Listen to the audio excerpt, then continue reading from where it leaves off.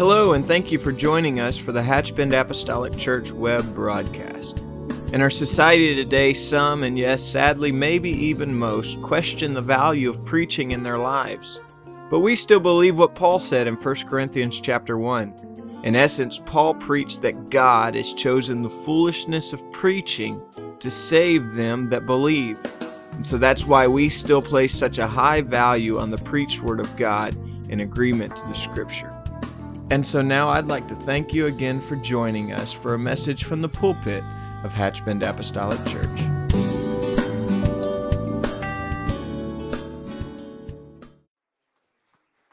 Praise the Lord. God bless you. Good morning, everyone. It's good to be in the house of the Lord this morning. We're going to continue our series this morning entitled The Big Story, but I would like to subtitle this morning, Redemption Made Available. How many understand that redemption is available to all? But I sometimes wonder, I know God makes no mistakes, but I sometimes wonder, wouldn't it have been better if God would have just made us choose Him? But He gives us the opportunity to either choose or not to choose. And so today we're going to discuss that. And if you will go with me to the book of 1 Peter chapter 1. And I want to make the point today that we want to show the necessity of receiving the redemption that Calvary offers. Redemption, grace, mercy, salvation, it's available to us. But you got to receive it. You got to claim it. The book of 1 Peter chapter 1 and verse 17. If you have that in your Bible, say amen. And if you call on the Father, who without respect of persons judgeth according to every man's work, pass the time of your sojourning here in fear. For as much as ye know that ye were not redeemed with corruptible things, as silver and gold, from your vain conversation received by tradition from your fathers, but with the precious blood. Everybody say the precious blood. But with the precious blood of Jesus Christ, as of a lamb without blemish and without spot, who verily was foreordained before the foundation of the world, but was manifest in these last times for you. How many know that we are in these last times? Who by Him do believe in God, that raised Him up from the dead and gave Him glory, that your faith and hope might be in God. Father, I love you, and I'm so thankful for the privilege to be in the house of the Lord this morning. I'm thankful that you've given us a time and a place to gather together and worship and magnify the name of Jesus Christ. Lord, I ask for the next few minutes that our minds and hearts be clear, be fixed upon you. Lord, anything that may stand or hinder the movement of the Spirit of God, I rebuke in the name of Jesus Christ, and let us focus on the center of what you are. In the name of Jesus we pray. Amen. Amen. How many has ever been to like a theatrical play, or perhaps a play, your child at school, or everybody pretty much has been to a play? And you know how the scenes change, and sometimes the curtain may fall, and when the curtain rises back up again, the backdrop's changed, and there's been some things added or taken away from the stage.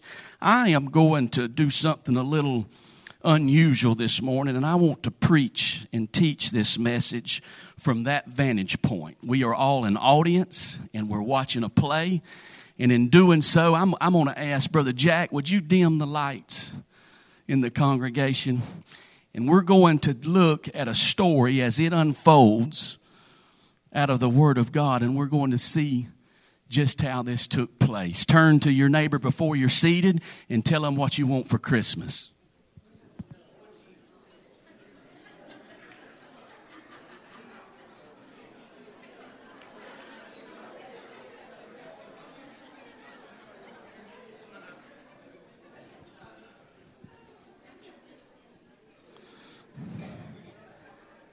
Praise the Lord.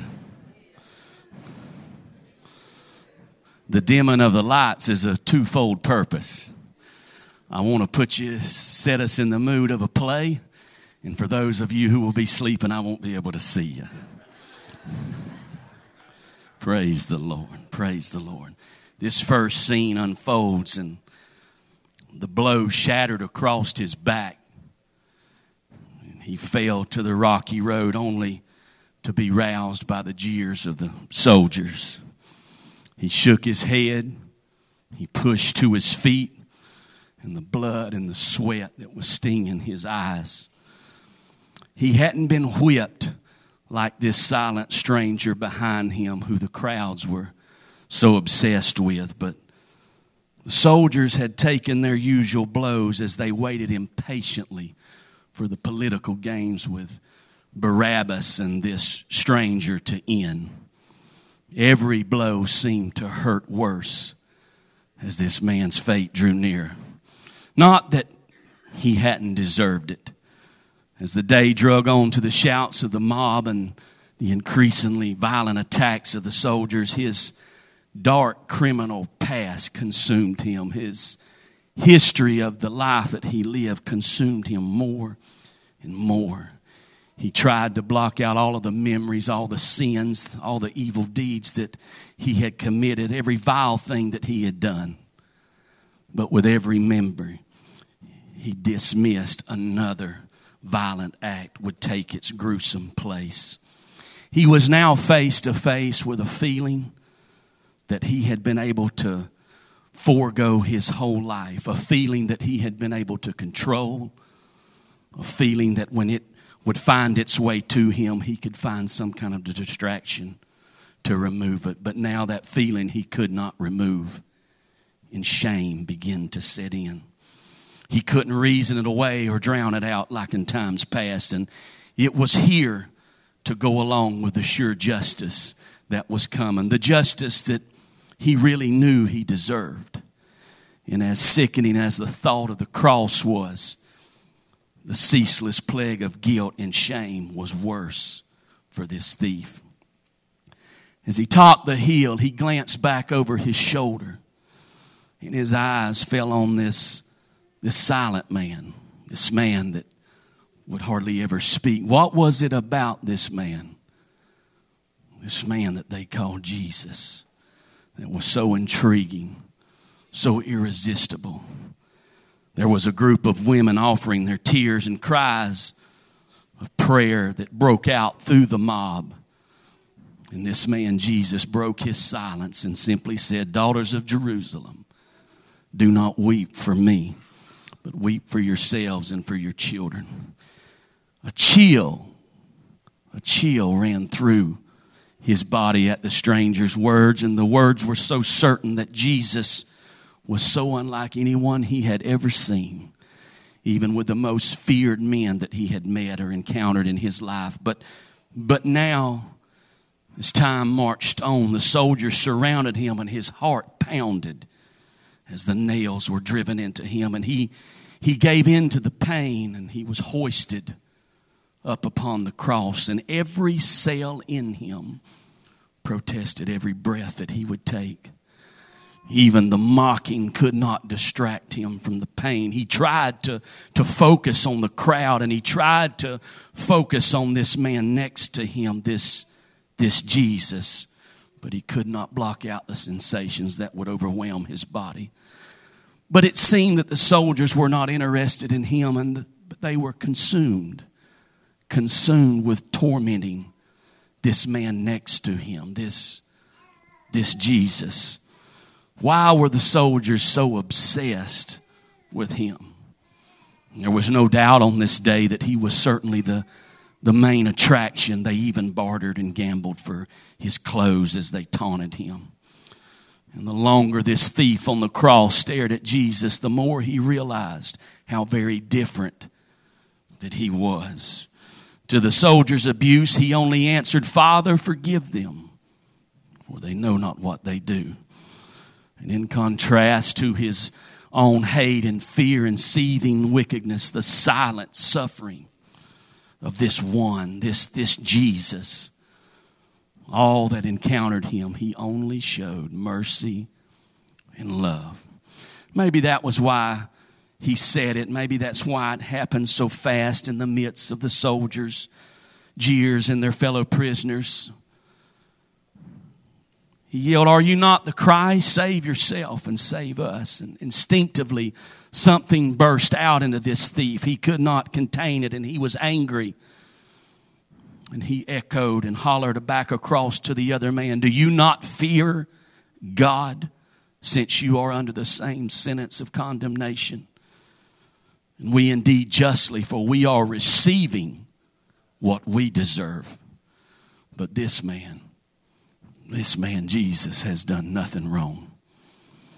With that, he turned to find Jesus staring at him with patience. What was this look in the eyes of this man? What was this feeling that overwhelmed him and consumed him? It was something that he had never experienced before. Could this be what others had spoke of? Could this be unconditional love? The weight of the shame swallowing him, he pleaded, "Lord, remember me when you come into your kingdom." And then he spoke. His voice seemed to emit something tangible. It was as if an arm of love was wrapping around him, embracing him. His words consumed him, and he felt the glorious release of shame as Jesus silently whispered, "Assuredly I say to you, today you will be with me in paradise." The next scene unfolds. The curtain has dropped and the backdrop has been changed, and there has been some actors added to the scene. And when the curtain comes up, this big story with the drama at every turn changes. And here there are two characters that we know as Adam and Eve, and they've rejected the hero's plan. God has mercifully spared them from the just penalty of death, but the stage changed when paradise lost and human creation, mankind, Adam and Eve, now is fighting for their very survival.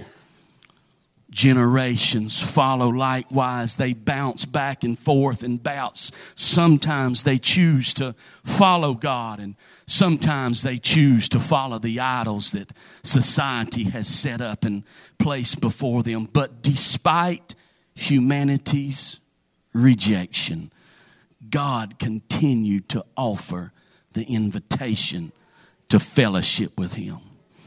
He would speak immediately with a man named Abraham and call his special offer of relationship a covenant. In it, he would declare his desire to have a special people, and the terms of the arrangement would allow flawed humanity to join with a holy God. This covenant or this plan, if you will, was necessary for man to have a way to make payment for his sins. And so a procession of characters take place throughout the Word of God, and they represent generation to generation. And as we march across this stage that is set of this play that we're watching, there are illustrations and stories of battles fought, sacrifices offered, and miracles witnessed as God pursued his people across the centuries. You know, I find it amazing sometimes when just thinking how God has picked and placed us in his church. I spoke with a gentleman a couple of weeks ago at one of our outreach ministries, and he said to me, it was the greatest day of his life when he decided. He said, I just woke up one morning and I decided, after all of my sin and peril, that I was going to turn my life around and that I was going to follow Jesus Christ. And I said, that is no doubt a miraculous story. But I said, you have one of the main details wrong. I said, you did not choose God. Jeremiah said he knew us before we were formed. There's not a man, woman, boy, or girl in this house that has chose God. But God chose us. He gave us the distinct privilege to be in the house of the Lord and to be with His people. And I think in the times that are coming that we see, and I'm not here to cast stones. I know there are certain circumstances, but what is so scary to me as a society, we are heading in a direction. I seen someone the other day, it was perhaps a post, and I know it was intended to be funny, but yet it was so real to me that in this day and age of virtual reality that we can live in and the kids play games in, and this individual put a device on his head where he could enter into a world through his mind, and he was able to wake up out of bed and he was able to pick the attire that he wanted to wear that day, whether it was a suit or if he was going to a different style church, he could wear jeans and flip-flops and a t-shirt, and he was able to choose the type of church that he would be in, whether it be Baptist or Church of God or Methodist or Pentecostal. He was able to even pick the songs that he wanted to praise and worship the Lord to. And then in conclusion, he was able to pick the sermon that he wanted to hear. And I know that seems far-fetched to us as people who hear the Word of God the way we hear it, but we are quickly coming to that, ladies and gentlemen. Already now you see, and again, I'm not casting stones, but you see radio and TV evangelists who petition people to be a part of their media ministry. It's all right to sit at home and worship the Lord and join us through TV or through radio. But I think there is something distinct, something significant, and something powerful that happens when we unite and gather together in the house of the Lord and begin to worship Him. The stage change, and at the center is this melee, this big altar, this giant altar that's covered in blood. And there's this horrible smell of animal carcass, so disgusting that the audience, the children of Israel, almost regurgitate because of the horrible acts and the horrible odors that take place on this altar. But the temporary system of the law serves to point to a better, a lasting means by which humanity would be redeemed or brought back from the penalty of sin. Jeremiah said in chapter 31, and I read from the New King James Version, "Behold, the days are coming, says the Lord, when I will make a new covenant with the house of Israel and with the house of Judah, not according to the covenant that I made with their fathers in that day that I took them by the hand to lead them out of the land of Egypt, my covenant, which they broke, though I was a husband to them, says the Lord. But this is the covenant that I will make with the house of Israel after those days. I will put my law in their minds and write it on their hearts, and I will be their God, and they shall be my people. No more shall every man teach his neighbor and every man his brother, saying, Know the Lord, for they all shall know me, from the least to the greatest. For I will forgive their iniquity and their sin, and I will remember it no more." And at once, as Jeremiah concludes that, this scene changes again. And by some impressive theatrical device, the altar, that bloody altar where thousands upon thousands of God's creatures have been sacrificed and blood has been spilt and shed to purge the sins of the children of Israel, now that is replaced with a manger. And there's a spotlight shining on this manger, and there's this young, lovely couple who now encounter having a child born. And this was no ordinary baby. This was a special baby. Fully God, fully man. And the sound comes up as his name, Jesus. God Himself came to save His people. You know, in a world that has lost all sense of reality of what Christmas really is, and I'm not here today to diminish Christmas by no stretch of the imagination, but Christmas is so far from what it is intended to be. Irrelevant of whether Jesus was born on December 25th or not is not the point here. The point is that as a country and as a nation many years ago, we set aside this day to recognize what it truly meant that a Savior was born. There was a child born that would grow, that would minister, that would give his life, that would be buried, that would rise again to save our sins. But somehow as time has marched on, we've turned this into some celebration of gifts and just another day off or just the opportunity to travel. But I wonder, have we let this creep into the church? Or do we fully understand what this season really is about? How do you and I keep the awe and wonder? How many remember the night they received the gift of the Holy Ghost? How do we keep the awe and the wonder of that feeling? I think that can be simply answered by saying keeping a personal relationship with Jesus Christ. Our pastor for the last few months has preached till he's blue in the face about the importance of being in pursuit of God and a relationship with God. As a church, we've dedicated seasons of prayer, all aimed at creating a relationship with God. The scene changes again, and the audience marvels at his miraculous wisdom and all the realization that he is God manifested in the flesh. He crosses the stage to the left and he turns water into wine. He moves to the right and he raises up a dead woman. The miracles that he performed defy logic, and the audience wait with bated breath to see what he will do next. But in all of the miracles and all of the awe and wonder of this man Jesus, there's tension. There's tension among those, for all along the story, prophet after prophet steps into the spotlight and he utters a word that foreshadows the sacrifice of a Savior to reconcile the penalty for your sins and for my sins. All the signs point, every word that these prophets utter point to this perfect man. Surely it cannot be.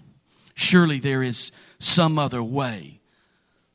There has to be another design plan, because the hero cannot die.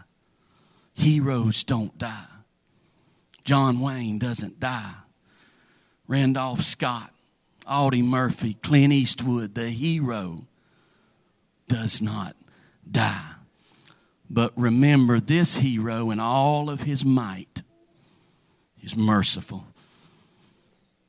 See, he knows the end from the beginning. And he looked into the future and he sees us, a generation of people bound by the curse of sin, fighting shame and incapable of healing and fixing ourselves and forgiving ourselves of sin and the sins that overcome us and attacks us on a day to day. And so the scene changes again and the lights shine and the backdrop, we find ourselves in a garden. This time where this hero, this Jesus, prays in agony. He's wrestling with the weight of the scene that we now recognize as inevitable. If humanity will be free, then he must pursue what is about to take place. The audience perks up to the sound of feet marching. They hear the rumble of soldiers coming. And into this garden burst these Roman soldiers, led by one of Jesus' own, who would find himself at the table with Jesus, who would find himself in Jesus' inner circle. A brief scuffle with swords would take place. And then our hero goes off without a fight, without a word. Torture, interrogation, and an unjust trial dominate the next scene that we will watch. Soldiers mock Jesus. They beat him. They mash a crown of thorns on his head, and the audience watches in horror as the crowd who had benefited from his miracles now cry, "Crucify him, crucify him." Keep in mind today, ladies and gentlemen, that there are people in this crowd that were healed by Jesus. In this very crowd, there were people that Jesus had forever changed their lives. And now they chant against him. How could they stand idly by and allow this horrible, horrible act to happen? And I know we're quick when we read these scriptures, or as this play is unfolding this morning, we're quick to throw stones at this mob. We're quick to find faults in the people that were there that day. But I submit to you this morning that if we fast forward to today, and if we put on a coat of honesty and question ourselves, how many times has he called on me to do something and I spit in his face? How many times have I been asked by him to help an individual and I plucked his beard? How many times has he woke me up in the middle of the night to pray for someone that needed a divine touch from the Lord? But I said, "I'm too tired, Lord," and I pushed a crown of thorns down upon his head. How many times in a church service, at a men's conference, at a family camp gathering, has the Spirit of God been divinely moving, and he's urging me and pushing me to step out and receive something from him? But I clenched to the back of a pew or a chair and I crucify him. He was brutally nailed to a cross. It was dropped into the earth. And Jesus died for our sins. He died so that we would not have to pay the price. His mercy trumped justice, and he became the payment for freedom. After Jesus died and this scene changes, the disciples buried him in a tomb, and we watch as the soldiers seal the opening of the tomb with an enormous stone. And the political maneuvering was now in place, and Jewish and Roman leaders were quickly trying to eliminate the political threat that Jesus posed. And they were convinced that the disciples would steal his body. And so they tried to cover him and make it impossible, because they didn't want it to look like that Jesus had risen from the dead. However, little did they realize that in this big story that we're talking about this morning, there was power far beyond what any writer could script. The audience senses the height of the story has arrived, and indeed something amazing is about to happen in the next scene. Women creep across the stage, fearful and hesitant. They're easing in to anoint the body of Jesus. And as they arrive at the tomb, they see the stone removed. And the spotlight shines bright on the opening of the cave. But the dreadful stone is no longer there. And trembling, the women peer into the tomb. And they find it empty. Suddenly, two angels appear by them, and the women collapse, bowing their faces to the ground. But the angels gently and slowly announce the truth that we've come to know today, that echoes across time after time after time. Jesus is risen. We see the scene change, and John and Peter race toward him. Scripture says that they ran. I wonder what would happen if we ran to God more often. I'm guilty this morning, and I'll ask you not to judge me too hard, but my nature is I'm a fixer. On my job, it's what I do most of the days. It consists of fixing something, not necessarily mechanical, but straightening something out, getting something where we can all work together. And sometimes I let that bleed over into my spiritual life. And I tell myself when I'm faced with some spiritual adversity or some dilemma in my life that I can fix this. I just need a little time and I can fix this. And I wonder how many times in my life it would have been so much simpler if I would have just give it to God and allow God to be my first option instead of my last option.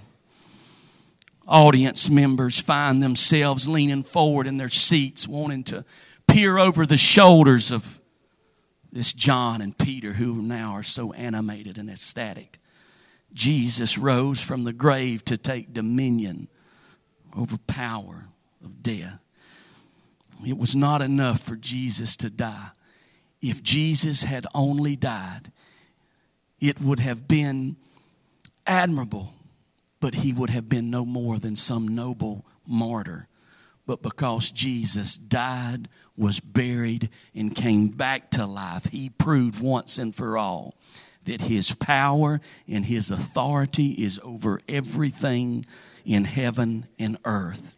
Paul tells us in his writings in Ephesians in chapter 1 and verse 20, which he worked in Christ when he raised him from the dead and seated him at his right hand in the heavenly places, far above all principality and power and might and dominion, and every name that is named, and not only in this age, but also in that which is to come.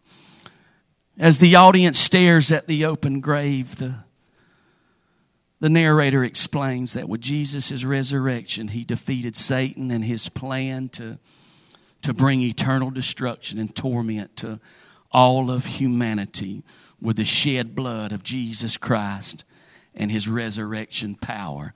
The curse of death was broken.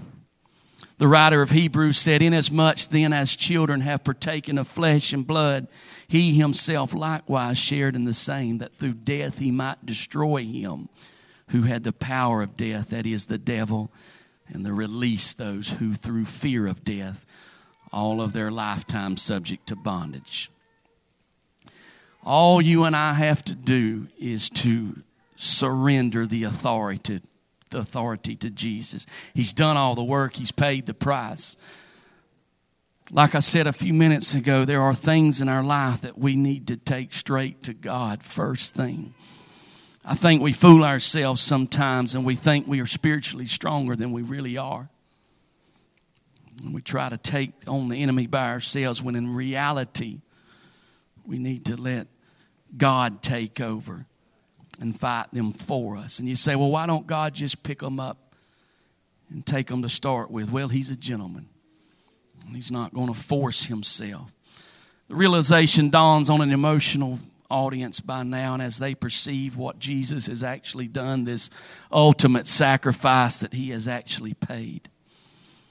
He created humanity's ultimate hope. And this, the narrator announces, is the gospel. The gospel is the good news that Jesus died, was buried, resurrected, and to redeem humanity.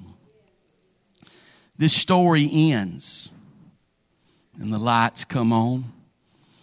Scripture bears out this gospel message and how we can respond to it. As Peter wrote, the precious blood of Jesus Christ redeems us. Peter's metaphor of redemption calls the metaphor of a slave being freed from his master by the payment of ransom. In that sense, every man and woman in this house was a slave to a master. But Jesus paid our ransom so we can be redeemed. We can be bought and released from bondage of sin. And that's our hope and faith. And in doing so, Jesus has individually called us. Everyone in this house has a calling. If I may be so blunt and bold, it's an obligation to share and be a witness. The gospel was never intended for you and I to be saved and sit. Receiving the magnificent gift of the Holy Ghost and being baptized in the precious name of Jesus Christ was never intended to take place in our life and then sit idly on a church pew and wait for the eastern sky to split. But God has individually called each and every one of us. And it is so easy sometimes to say, well, that's not my cup of tea. I'm not an outgoing person, so I can't give a Bible study, or I feel too inadequate to share the gospel because I don't know where to start. Can I tell you what the majority of the people in this world who are in hopeless, desperate situations really want to hear? I'm not diminishing the importance of the Word of God. But sometimes opening up the Bible and quoting Acts 2:38 will not affect someone whose life is in peril. They want to hear a personal story of how God brought you and I from a bottomless pit and turned our lives around and set my feet on a rock and established my goings.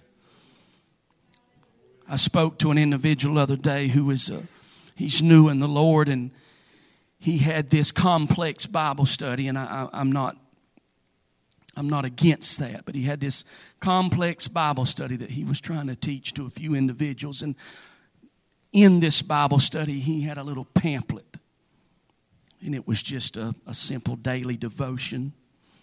And he was showing me this Bible study and asking me what this meant and what that meant. And I stopped him for a moment and I said, you are speaking to men who know nothing about church, who know nothing about Jesus Christ, who do not recognize that they were born a sinner and are still sinners. I said, leave the Bible study in your locker for a few days and take this devotional, something that's comes across with simplicity that they can understand. People are lost, they're hopeless, and they're dying. And they're looking for a reason to turn their life around. And every day that you and I live, we have the opportunity to share that. As our musicians come and the lights lighting back up in the house, we will finish and conclude. And I conclude with a story that took place on January 22nd of 2012, which seemed like an ordinary day. Or it could have been as ordinary as it could have been for the Tysons. See, life for the Tyson family was on the western coast of England, and it was anything but typical because George Tyson was a 61-year-old carpenter who cared for his son, Gary, who was 32. Gary was physically disabled after suffering severe head injuries when he fell from an upstairs window as a toddler. A dedicated father, George prioritized his time with Gary, stopping his carpentry projects every day to devote a part of his afternoon each day to take a walk with Gary along the coast of the Irish Sea and push him in his wheelchair. On this particular Sunday, George was taking Gary on a stroll along a coastal road in a village near their home. And investigators say that at approximately 4 p.m., a white compact car rounded a curve, traveling toward them at a high rate of speed. Perhaps the teenage driver didn't see them. Perhaps he lost control. They may never know how this horrific accident took place. But what they do know comes from eyewitnesses that as the car sped towards George and Gary, George realized that Gary, his son, was in the path of the speeding vehicle. And in a split second, he made a decision that his family says characterizes his heroic nature. George, with all of his might, attempted to push Gary's wheelchair out of the path of the car, but in doing so, he left himself in the direct line of the impact. And George died at the scene. Gary was airlifted to a hospital and was later released after being treated for minor injuries. Villagers who were accustomed to the sight of George pushing Gary for walks in his wheelchair grieved the loss of a man who was so deeply woven into the fabric of the community as an icon of love and care. The Tyson family naturally reeled from the shock. But however, after all of the services were over, it was George's daughter Melanie who added that the story is blessed with his selfless act of saving the life of my brother. And I read you that story today, and no doubt there are countless others. George's story reached beyond the small community as countless readers were moved by the story of the depth of a father's love to sacrifice himself for a son. And I know it's a noble story, and I know there's many others like it. But I wonder, and I'm not trying to minimize it in any way, but when we see Jesus' act, what he done, compared, George's actions are but a small glimpse of the more far-sweeping eternal act of Calvary. I was helpless to save myself, but Jesus stepped in and gave his life for me. The path to Calvary was a torturous one, and I have done nothing to earn it. I often wonder why God, who knows the end from the beginning, a God, again, that Jeremiah said knew me before I was formed in my mother's womb, a God who would know every mistake that I would ever make, a God that would know and see every sin that I've ever committed, a God that would know all of my faults and flaws, a God for me personally that I would reject time and time again. Why would a God that knew all of this would take place die for me? Why would a God that would know how you might live out your life die for you? I know it's cliche and the whole world quotes this verse, but it's very simple. That he so loved the world and gave his only begotten Son, that whosoever would believe in him would have everlasting life. What a travesty it would be today to not take advantage of what Jesus Christ done on the cross for you and I. I submit this morning to you that if you do not have a personal relationship with the Lord, if you have not felt the authoritative power of the Holy Ghost in your life, that the way you stepped into this house today, you don't have to leave that same way. His love and his mercy and his grace extends far and beyond what anything the world might deem to be for you. As we stand across this house today and as we lift our hands toward heaven, I admonish us in this short prayer, let's ask the Lord to remind us. I'm not saying don't have a good time with your family, exchange the gifts, eat the turkey and dressing, but in doing so, remember exactly what really took place on this day.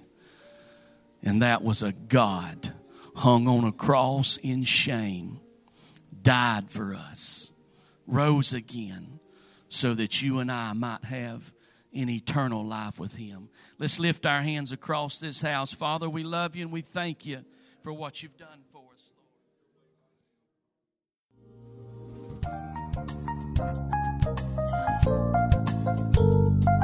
This message has been brought to you today by the Media Ministry of Hatch Bend Apostolic Church. We pray that it's ministered to you in some way, and we'd like to take this opportunity to invite you to join us in service here at Hatchbend Apostolic. Our Sunday services begin at 10 a.m. and our Wednesday night service at 7:30 p.m. For any more information or to speak with our ministry staff, please feel free to call our church office at 386-935-2806, or you can visit the contact link here on our website. Again, thank you for listening, and we pray God's richest blessings on you and your family.